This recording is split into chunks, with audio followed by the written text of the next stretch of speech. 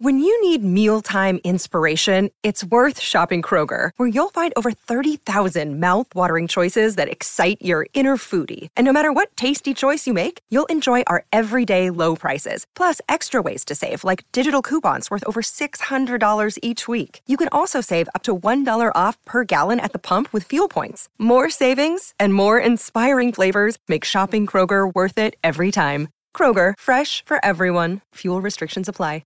Another day is here, and you're ready for it. What to wear? Check. Breakfast, lunch, and dinner? Check. Planning for what's next and how to save for it? That's where Bank of America can help. For your financial to-dos, Bank of America has experts ready to help get you closer to your goals. Get started at one of our local financial centers or 24/7 in our mobile banking app. Find a location near you at bankofamerica.com/talktous. What would you like the power to do? Mobile banking requires downloading the app and is only available for select devices. Message and data rates may apply. Bank of America N.A., member FDIC.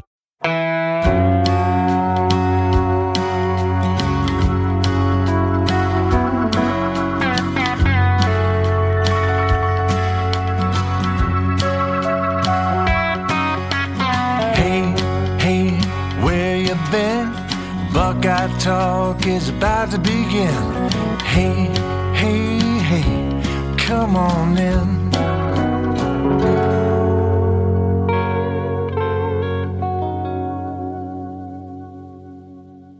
Welcome back to a Friday Buckeye Talk. We're doing little hoops. Doug Lamreese and Stephen Means. We're going to talk about the basketball. Buckeyes haven't checked on them for a while. 10-4, 4-2 after a loss at Wisconsin on Thursday night. Stephen covers the team. I watched 3/4 of the game on Thursday night, so I'm mostly here to ask questions. We have some more big stuff, football stuff coming next week, but these guys are a top 25 team, and we had not devoted an entire podcast to them in a while. So we wanted to check in on that. And again, if you want to keep up with the Buckeyes, Stephen does text out basketball information in our text stream. And again, if you don't really want basketball information, you only want Ohio State football, we have a special basketball group within the football text group. So it doesn't cost any more money, but it's like, if you don't want it, we're not going to force it on you. But if you do want it, it's just part of the deal. It's almost like 2 text subscriptions in one. So if you are into the basketball Buckeyes, who are pretty interesting right now, and you want to join the text, maybe you haven't before, 614-350-3315. And then if you want it, you get all the basketball, plus all the football, plus all the football recruiting. $3.99 a month, 2-week free trial. All right, Stephen, I think in basketball these days, it feels like at every level, like you need at least 2 dudes, right? It's hard to be great with one guy. Maybe that's not, I guess that goes back probably to Bill Russell and Bob Cousy or whatever, right? This is not like we just invented the big 3 or at least a combo of guys. But we knew Ohio State had one great player heading into this year because E.J. Liddell had shown us that. And last year, Dwayne Washington often would pair with EJ, especially on the offensive end. You'd think, okay, they got a little 2-man game at least going there. But Dwayne Washington left. He's in the NBA. And it was like, what's going to happen? And it feels like it's happening. Malachi Branham, as a true freshman, is emerging. Is this how you envisioned it? I think it's going exactly the plan. Obviously, he had that 35-point night against Nebraska, which is second only to Jared Sullinger ever from a true freshman at Ohio State. That's ridiculous.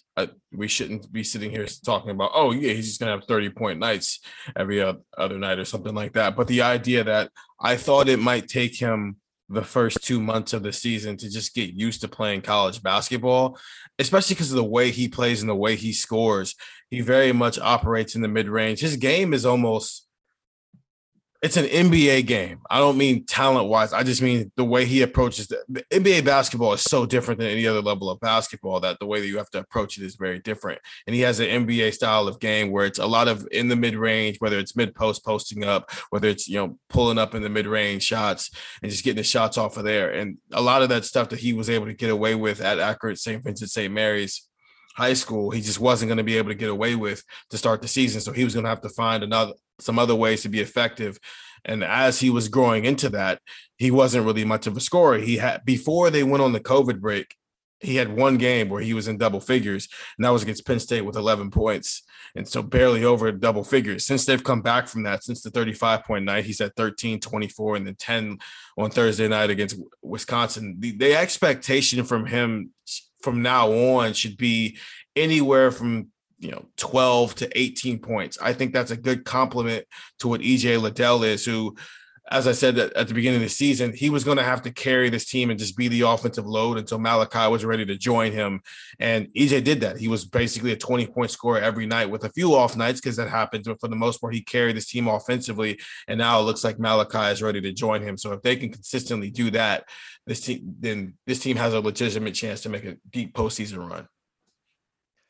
As it stands now, as we record Friday afternoon, EJ Liddell, 4th in the Big Ten at scoring at 19.9 points per game.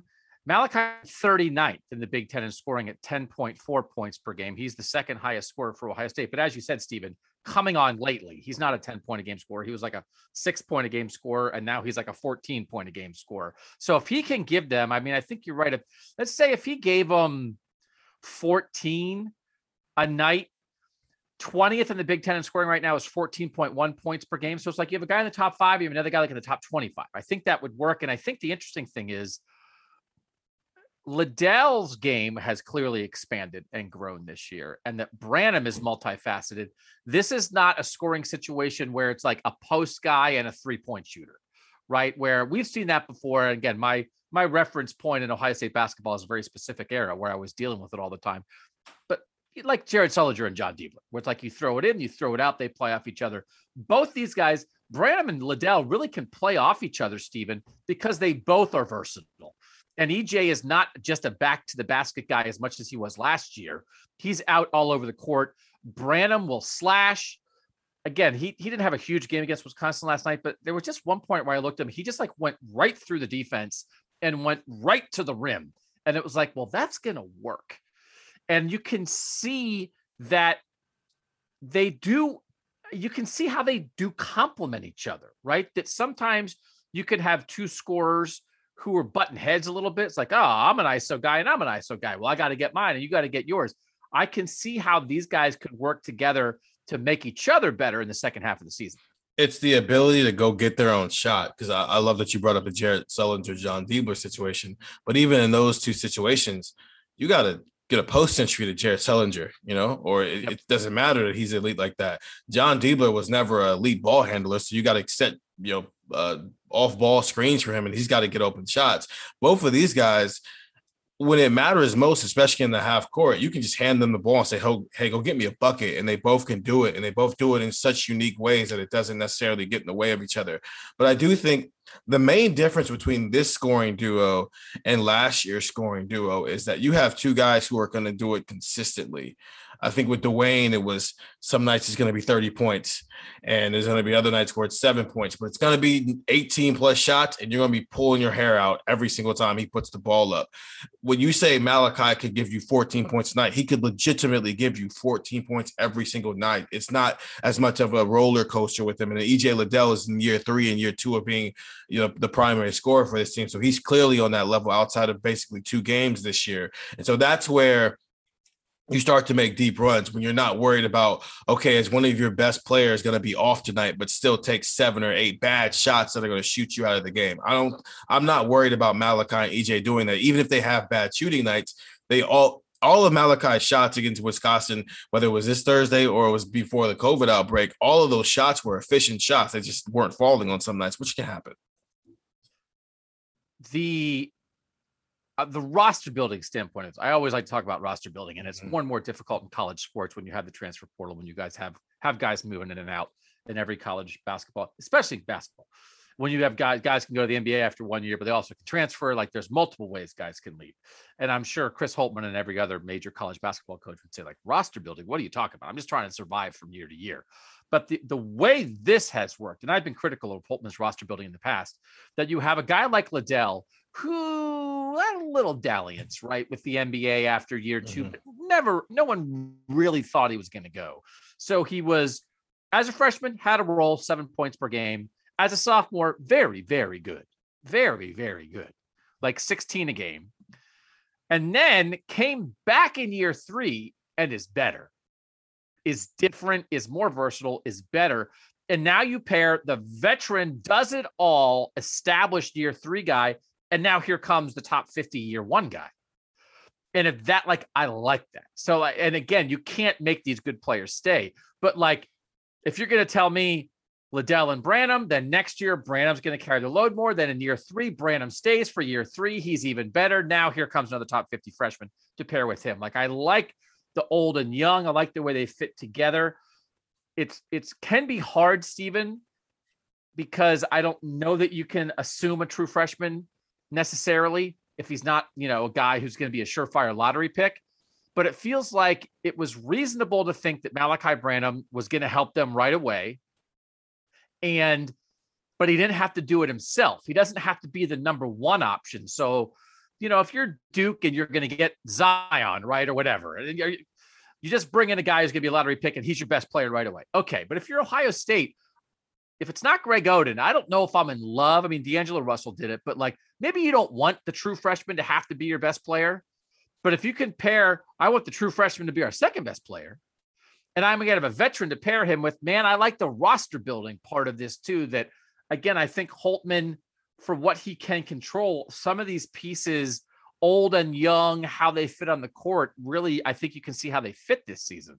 Yeah, I think Ohio State has to build its rosters the same way you often see Tom Izzo do at Michigan State, or what Wisconsin does, where it's, you have these players who are really good college basketball players, but they're not quite good enough to leave and go pro, and that backfired with D'Angelo Russell, because he was admitting it at the time that, I thought I was going to be here for 2 years.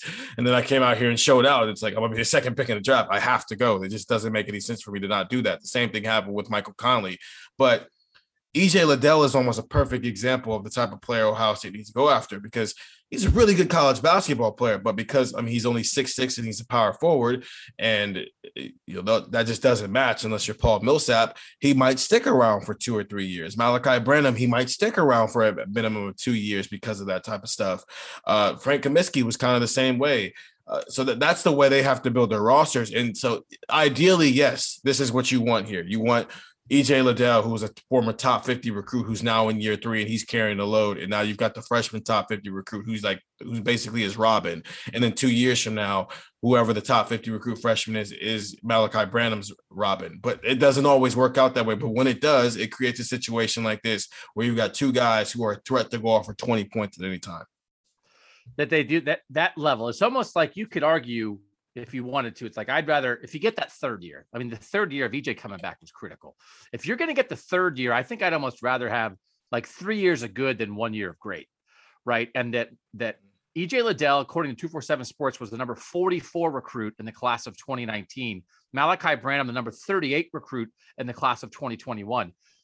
Malachi Branham's not playing in such a way that you think, oh, well, that's it. He's going to be out the door after year 1. So you can kind of bank on year 2, an improvement in year 2. And then, like, maybe if you're Ohio State, cross your fingers for year 3. But even if you don't get it, that he could be your second best scorer now, but not so good that he's going to leave. And then, EJ Liddell's going to leave. He's not going to come back for year 4. But then you can think, well, if Malachi Branham is our first option next season, we're good. And then we'll start filling in around him. So I do think it's a credit to Chris Holtmann of kind of putting this together, and that I think your read on Malachi Branham is like the read they should hope for. And again, it turns out it's exactly on. Not a slow start, but working his way in. But like midpoint freshman year, let's go. We can rely on you. And he's a guy I think that you can rely on right now. Who's the third best scorer, even not by points per game necessarily? Is Justin Suing, when he's healthy, the third best scorer for this team? Or if they're hoping when they get to March, when they get to Big Ten tournament, NCAA tournament time, who will that guy be? Yeah, if he gets healthy from this groin injury, or ever feels healthy enough, that's maybe a better way to put it, he's their third best player. I wouldn't necessarily say best scorer, because in this position, like last year, he was 10 points, 5 rebounds, and 1.5 assists per game, which is good. Basically, he did a little bit of everything, and that's going to be his role this year again whenever he gets healthy. So, yeah, I'd say Justice Suing is the third option, but with the other two, option one and option two, it's the first thing they're thinking about is go put the ball in the basket, and then we'll worry about everything else later. With Justice Sueing, it's going to be, listen, some nights we're going to need you to score. Some nights we're going to need you to rebound. Some nights we're going to need you to be more of a playmaker. Some nights we're going to need you to be a elite level defender. It just depends on who the opponent is. But yes, and if there's a hierarchy here, Justice Sueing is probably third, and then that fourth guy can kind of rotate depending on who the opponent is between Justin Arns, Kyle Young, Meechie Johnson. I'll even throw Jamari Wheeler in there because he's Zed Key. You know, and that's the good thing about this team. They've got like 6 guys averaging at least 6.5 points right now, and you still don't have Justice Sueing and Seth Towns a part of this. And so after the initial 2, it gets very balanced, which is a good thing. All right, we'll take a quick break. Come back. We want to talk about I want to talk about point guard a little bit. We want to sort of talk about just maybe like the Big Ten race and a couple other things. We'll do that next on Buckeye Talk.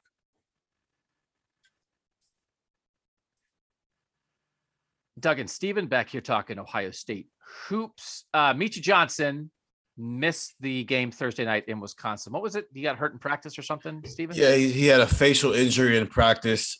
There's what I've been told, there's no exact timeline for his return right now, which, I mean, depending on how bad the facial injury is, he could be playing Sunday in a mask, or it might take him a couple of weeks for it to heal up. So, yeah, he's just out that's another primary ball handler you're without now. So, but Meechie and Jamari Wheeler sharing those ball handling duties for the most part, right? Yes. So then Jamari Wheeler, when Meechie's not there, Jamari Wheeler is averaging more minutes per game. But then when Meechie's out, then Jamari Wheeler really has to do it. Kind of a weird spot Thursday night. And again, I'm not going to pretend that I've been following the basketball team closely all year. What was Wheeler from 3-point range last night? Was he 0 for 5? I think it felt like Wisconsin was leaving him open. Yes. And he's a defense first guy. We know that. He established that reputation at Penn State. Ohio State knew what they were getting when they brought in Jamari Wheeler, and it was to settle the point guard position, be a leader, be a defensive guy, handle the ball, not necessarily be a shooter. He actually is shooting okay from 3-point range on the season, 34%. But I thought they got caught a little bit. You could see moments where like he was open. It's like, well, he's open for a reason. And I guess he took them, and it's like Suing's out and Meechie's out. It's like, I get it. But is the point, are they getting what they need out of the point guard position when Meechie's there, right? When you have both those guys, do they need them to be scorers? Or do they just need them to handle the ball and play D? What's the point guard play been like? Yeah, I think I asked Jake Dealer this a couple of weeks ago. It's kind of similar to what it was last year with CJ Walker and Dwayne Washington. One is the more dynamic and clearly the more talented player, but the other one is a little bit more even kill, can get you in the offense, is a lot more experience. And that's what Wheeler is. He's a guy who gets them in the offense. He doesn't make a ton of mistakes, and he guards at a really high level. Wisconsin, but the problem with him is teams can turn him can make him have to be a scorer. And then you get games like last night where he's 5 of 12 and 0 for 5 from 3. And it feels like, man, that guy's wide open, and you just don't feel comfortable with that situation. And how many more teams are going to watch that film that Wisconsin just put out there and try to use that same exact thing, especially if Meechie's out for an extended period of time. While with Meechie's viable to have moments where, he hits a game-winning three-pointer and against Seton Hall, but then he also has moments where he's throwing jump passes and he's out of control and he's turning the ball over and stuff like that. So he's still learning as well. And so right now they kind of balance each other out. But I do think if you're going to be in a situation where other teams are going to force your point guard to be a scorer, I'd rather have Meechie Johnson on the floor because his ceiling is higher. But I do think Jamari Wheeler gets you through a season like this when you just need a guy who is a distributor and a guy who can put guys in position. And granted, against Northwestern, he was flirting with a triple-double for most of the night. So he'll have some of those good nights as well. It's just his ceiling isn't as high as Meechie Johnson's is, even if his floor right now is probably higher. So this team was 8-2 when COVID hit. So they beat Wisconsin at home, 73-55 on December 11th. Then they didn't play for 3 weeks, had a bunch of stuff canceled. COVID hitting everybody in college basketball and around the country. So they come back on January 2nd. They've played 4 games since they came back. Overtime win at Nebraska, 16-point loss at Indiana, 8-point win at home versus Northwestern, and now this 10-point loss at Wisconsin. 2-2 since they came back. And again, one of them wins is in overtime, and another one, like, Northwestern stinks, right? So like the fact that was a little bit maybe close for a while. So this has kind of been a thing, and it's like you start fast and then you hit sort of this January, February lull, and then Ohio State sort of hopes to get it back in March. And this sometimes like, well, you play a lousy non-conference schedule, and like they beat Duke. Like they often, when they have these fast starts, it's not just a bad schedule. They usually have like a marquee win early in the year. And then the Big Ten's tough. We get it, but they hit a stretch and you're going to lose some games, but it's hard not to ask some questions. And it feels like almost every year, Stephen, we wind up at this point in the season asking a couple questions about the Ohio State basketball team. 10-4. Like, should we be asking questions, or is it like, you know what? You split with Wisconsin, home and home. That sounds about right. Indiana's got some good players. You lose at Indiana, right? Coming off COVID stuff. What are you going to do? Like, is this just completely normal and there's no reason to be asking questions about this team?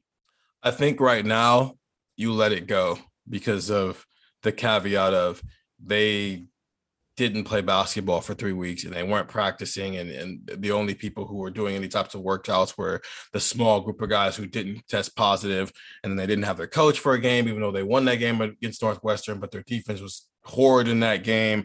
I think for now, what we're seeing through these last 4 games is a team trying to rebuild a lot of that momentum and rhythm that they had that allowed them to beat Duke, that allowed them to beat Seton Hall, that allowed them to blow out Wisconsin the way they did. That was a statement game against Wisconsin. And now you're thinking, okay, they're going to close out this non-conference schedule and probably be a top 10 team going into Big Ten play. Well, that didn't happen. So now they've got to basically start from scratch and rebuild a lot of that up. And it's part of why EJ Liddell didn't play well against Nebraska and against Indiana, and it took to the Northwestern game for him to have that 34-point outing. And so let's see where it's at when they go to Purdue on January 30th. I think that's a good gauge for them. Purdue's going to be a top 10 team throughout the next couple of weeks here. They'll be flirting around that spot. These next 4 games leading up to that, Penn State, IU, PUI, they should win both of those games pretty easily. And then Nebraska and Minnesota are pretty interesting. But I do think that Purdue game, where it's potentially a top 10 team, depending on how some other teams play, and as long as Ohio State doesn't blow any of these 4 games before it, can serve as a little bit of a checkpoint of, okay, should we be worried about this Ohio State team basically having a post-calendar slump that we've come to know over the last, at least since I've been covering this beat, that's how it's been. And so that Purdue game is really I think the most important game of the early Big Ten schedule for me. 5 Big Ten teams currently ranked in the AP poll as we record this. Purdue 7, Wisconsin 13. Purdue 7, Michigan State 10, Wisconsin 13, Ohio State 16, Illinois 25. So Ohio State has split with Wisconsin. They have not yet played Purdue, Michigan State, or Illinois, and they only play each of those teams once. And they have all those ahead. So we have this Wisconsin split, which is normal. Ohio State won convincingly at home, and then Wisconsin kind of controlled the game on Thursday night. So we do have these tests ahead. Stephen, can Ohio State compete for a Big Ten title here? Like Michigan State and Illinois have not yet lost in conference play. Are there just a couple teams? Purdue's the highest ranked team, but they're also 2-2 in the conference. Are there just a couple teams who are more talented than them, 1 through 8, and that's going to be it? And Ohio State's really fighting to be like 4th or 5th? Or does it feel like if they get it together, like Ohio State has a chance to win the Big Ten? I don't think there's a dominant overall Big Ten team this year where it's like that's clearly the best team in this conference. I think there's 3 or 4, and I think Ohio State is among that group. And I think this schedule is favorable in a way that might allow them to actually win a Big Ten title because they only play a lot of those teams once. They only play, like you just said, they play Illinois once, they play Purdue once, they play Michigan State once, and Michigan has at this point not been really good this year. So they don't have to play a lot of these teams twice where they might, suffer 2 losses to those. So just because they have a favorable schedule, I think they've got a deep team that's pretty veteran. You've got Malachi Branham coming along. Meechie Johnson's getting better by the day. Justice Suing and Seth Towns are eventually going to get healthy. I do think it's reasonable to expect them to compete for a Big Ten title. And at the bare minimum, at least get a bye to Friday for the Big Ten tournament, which I am still firmly in the corner of. When you get to the Big Ten tournament, win one game and then lose and then rest and get ready for the NCAA tournament, because that was a lot of effort that went into losing to Illinois in the Big Ten championship game just to turn around 5 days later and get upset in the first round. No, nobody cares about the Big Ten tournament. Try the best to win the regular season Big Ten championship. And if you don't, and if you're second or third, okay, fine. Go win a game in the tournament just for the sake of momentum and then lose. And then go get ready for the NCAA tournament, because that's the only thing. That's where we're gauging you at. Can you get to the second weekend? Chris Holtmann in his 4 years at Ohio State so far, 15-3 in conference play, tied for second in the Big Ten in his first season. Since then, 8-12 tied for 8th, 11-9 tied for 5th, 12-8 5th. So, you know what? It'd be great to win a Big Ten title. The regular season title is significantly more important than the Big Ten tournament title. But you know, that's tough. We know it's a tough conference. We know that Ohio State basketball is not the Ohio State football of Big Ten basketball, right? You're always kind of looking up at Izzo, and Izzo is kind of going to be Izzo, and Michigan State's going to always be there. And then you do have Purdue and Illinois and Michigan and some of these other programs that are always going to be around, Wisconsin. But I do think like a top 4 finish to me would be an accomplishment, right? That like, who cares? If finish 4th or 5th is not really a big deal. No, it's not. But to hang around and be in the race late, you know, maybe not have 8 conference losses, 12-8 last year. I mean, I think there's some good stuff to strive for here, that we end up talking about the NCAA tournament a lot, and Chris Holtmann needs to win some NCAA tournament games, but it's not only that. It's not only that. And so I just think a little more competitive during the stretch in the Big Ten would be a really good thing for this team. All right. Let's take one more quick break, and then I can't ever talk about it. If I'm ever talking about Ohio State basketball, I immediately am going to the state of the program. It's like, oh, they get a win on Tuesday. It's like, I don't care. I want to know maybe like 4 years from now. We'll do that next on Buckeye Talk.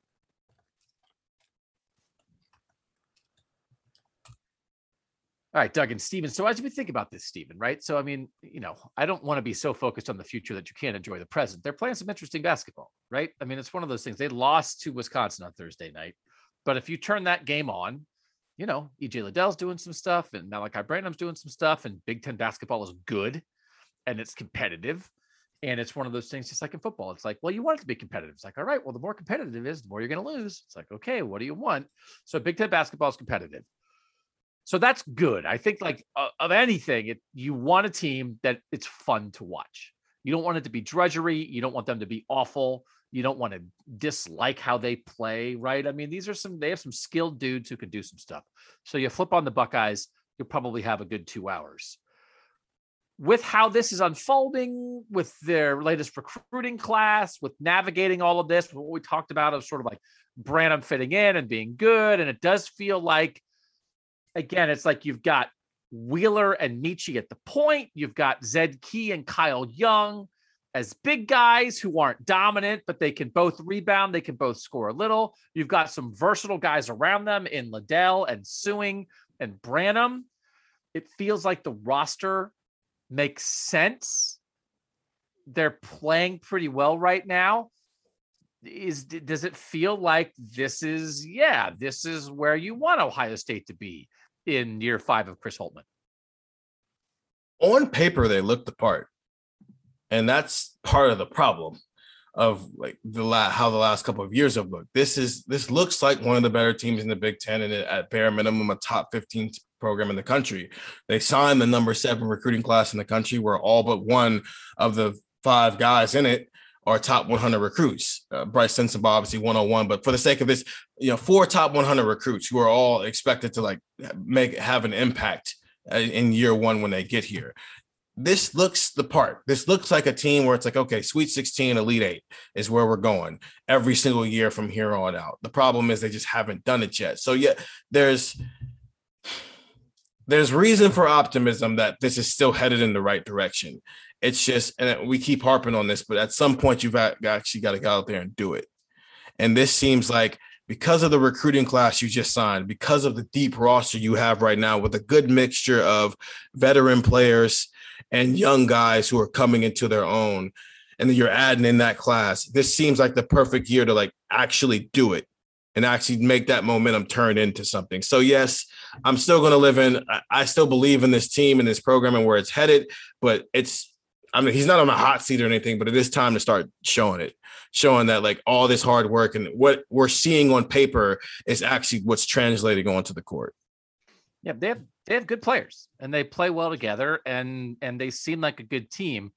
And I think if you just analyze them in a vacuum, you'd be like, yeah, I like a lot of it. Again, I've always was like, well, show me some NBA guys. You don't have to have lottery picks, but show me some NBA guys. I think they have two NBA guys, right? I mean, Liddell and Branham are NBA guys. I don't know what that means. Are they going to be first round picks? Are they going to be second round picks? Are they going to go undrafted, but play?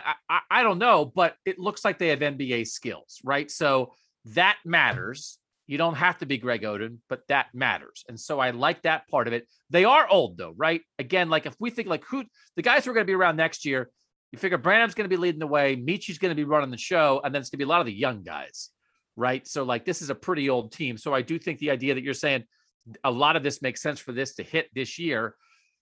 They got upset by a 15 seed last year, and until they win a tournament game, that's what's going to be in our heads, and that's the deal. That's fair. They have to live with that. That was a huge upset. Not good.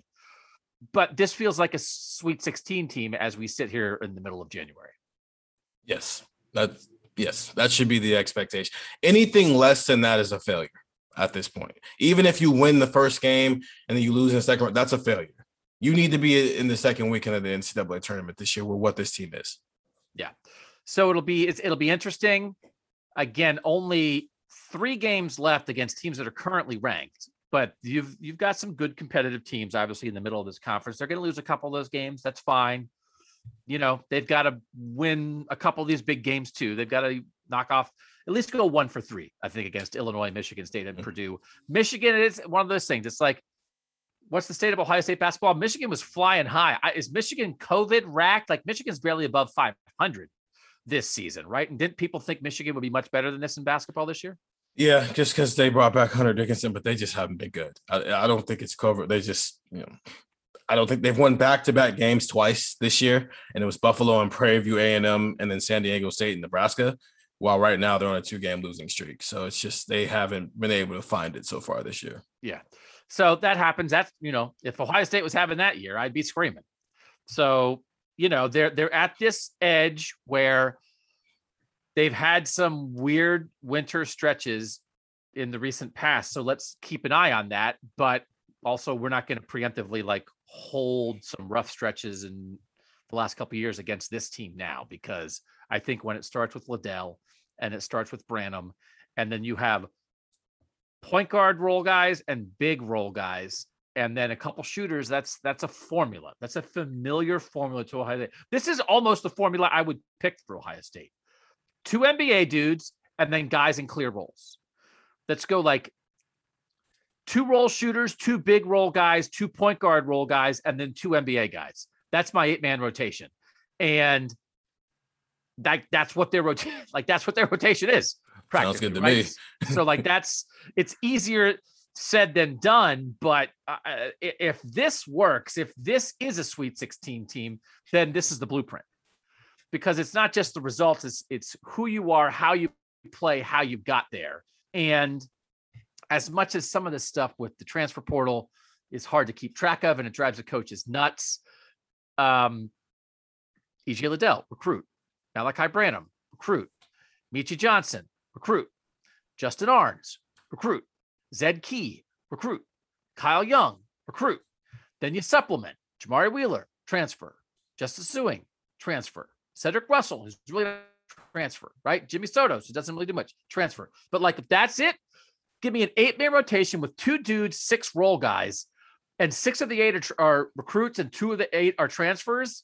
Blueprint. Print that up. I'm buying it. Sweet 16 and then peak at the Final Four. Boom. Let's make t-shirts, Stephen. This is how you build an Ohio State basketball roster. So we need to see the results. But as much as at times I've been like, where are we going here? It's like, okay. And I think Chris Holtmann would say, we were always headed towards here. Doug, shut your hole. Okay, I'm shutting it. Hole shut, clamp shut. Because I like how this has come together. Yeah, he can say that, but You should have got there faster. But yes. See, now you're being mean. I'm supposed to be the. I know. But again, it's year 5. So it's like, okay, Yeah. the blueprint. I mean, it's not like it's year 2, it's year 5, but that's okay. So this is where they are. COVID's been a mess. We get it. Where they are right now, I think there's a lot of reason to watch this team, to have reasonable expectations about this team, and to like believe this team and not preemptively doubt them. And I just think that makes for a nice winter for Ohio State sports fans. All right. So people, Stephen, they can read cleveland.com/OSU or cleveland.com/Buckeye Talk. We'll have the basketball stories there. You do text out stuff. Again, it's not overflowing constantly like it is with football, but the stuff that you need to know, you will know. What are some things that you would like to maybe write down the pike that you're thinking about this team, or that you're starting to work on when you're covering the basketball beat? Yeah. I prefaced the question about Michi back in the offseason when we got Chris Holtmann. I basically called his style of play Dwayne-ish. And I asked him, when it's at this young stage, how do you kind of focus that Dwayne-ish energy, and so you get the best of what Dwayne Washington was without the other part, the part that drives everybody crazy? And he gave an interesting answer. And I've been just asking different coaches. I've asked Michi a couple of times, and that's just something I'm continuing to pay attention to as the season goes on, because I do think there's going to come a time this season where Michi's going to win them some basketball games. And it's going to be, and then I'm going to actually print a t-shirt that says Dwayne-ish with Michi Johnson's face on it, because I do think his Dwayne Washington moment is coming.